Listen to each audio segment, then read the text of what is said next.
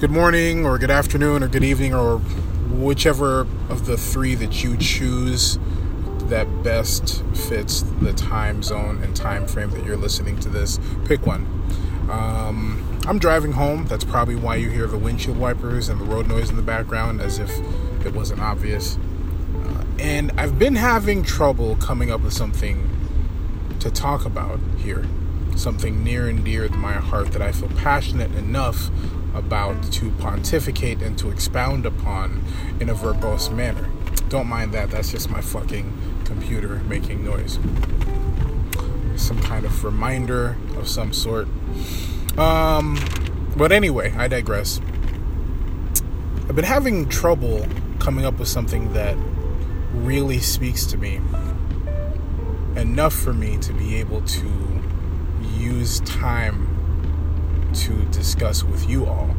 But I think I found something. And I think it's something that concerns each and every single one of us in this landscape, in this big floating sphere that's hurtling through space we call Earth, in a medium called life.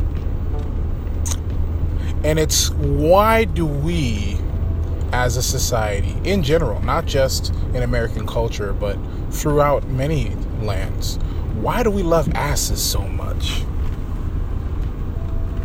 And I will repeat the question. Why do we love asses so much? Because as a society, I mean, it makes sense from an anthropological standpoint. Is that even correct? Did I even use that word correctly? Anthropological? No. Anthropological? What the fuck word am I trying to use here? I'm trying to sound smart. It's not working. So I'm just going to go ahead and quit while I'm behind. Anyway, we love tits, breasts, breasticles,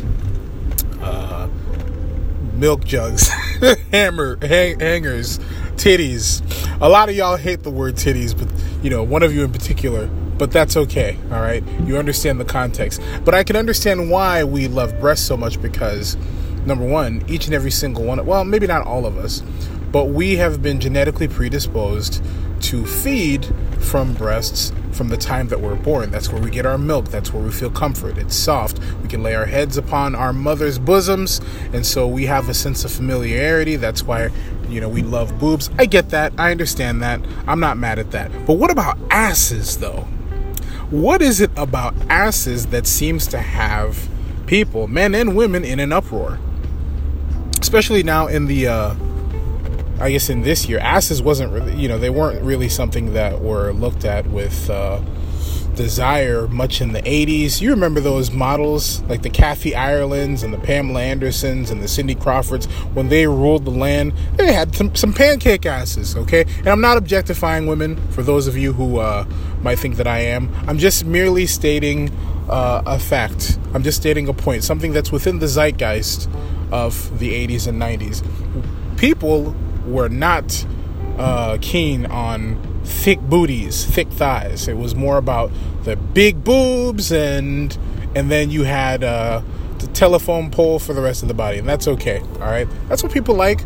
That's what people love, and that's what a lot of people were trying to emulate. A lot of women were trying to emulate that look because it was, I guess, the style or fashion or what was desirable at the time. But there has been a resurgence of ass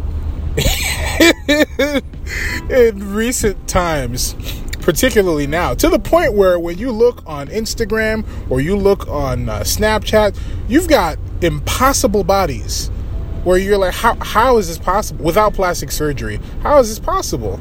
Waists that are probably the size of my arm, but asses that you could set your laptop, cup of coffee, and paperweight on.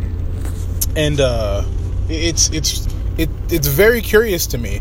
And I wonder where this trend is going to continue because it doesn't seem to be slowing down in sight. I think a lot of this can be attributed to, your Kim Kardashians of the world. Who else? Jennifer Lopez, who has a natural booty.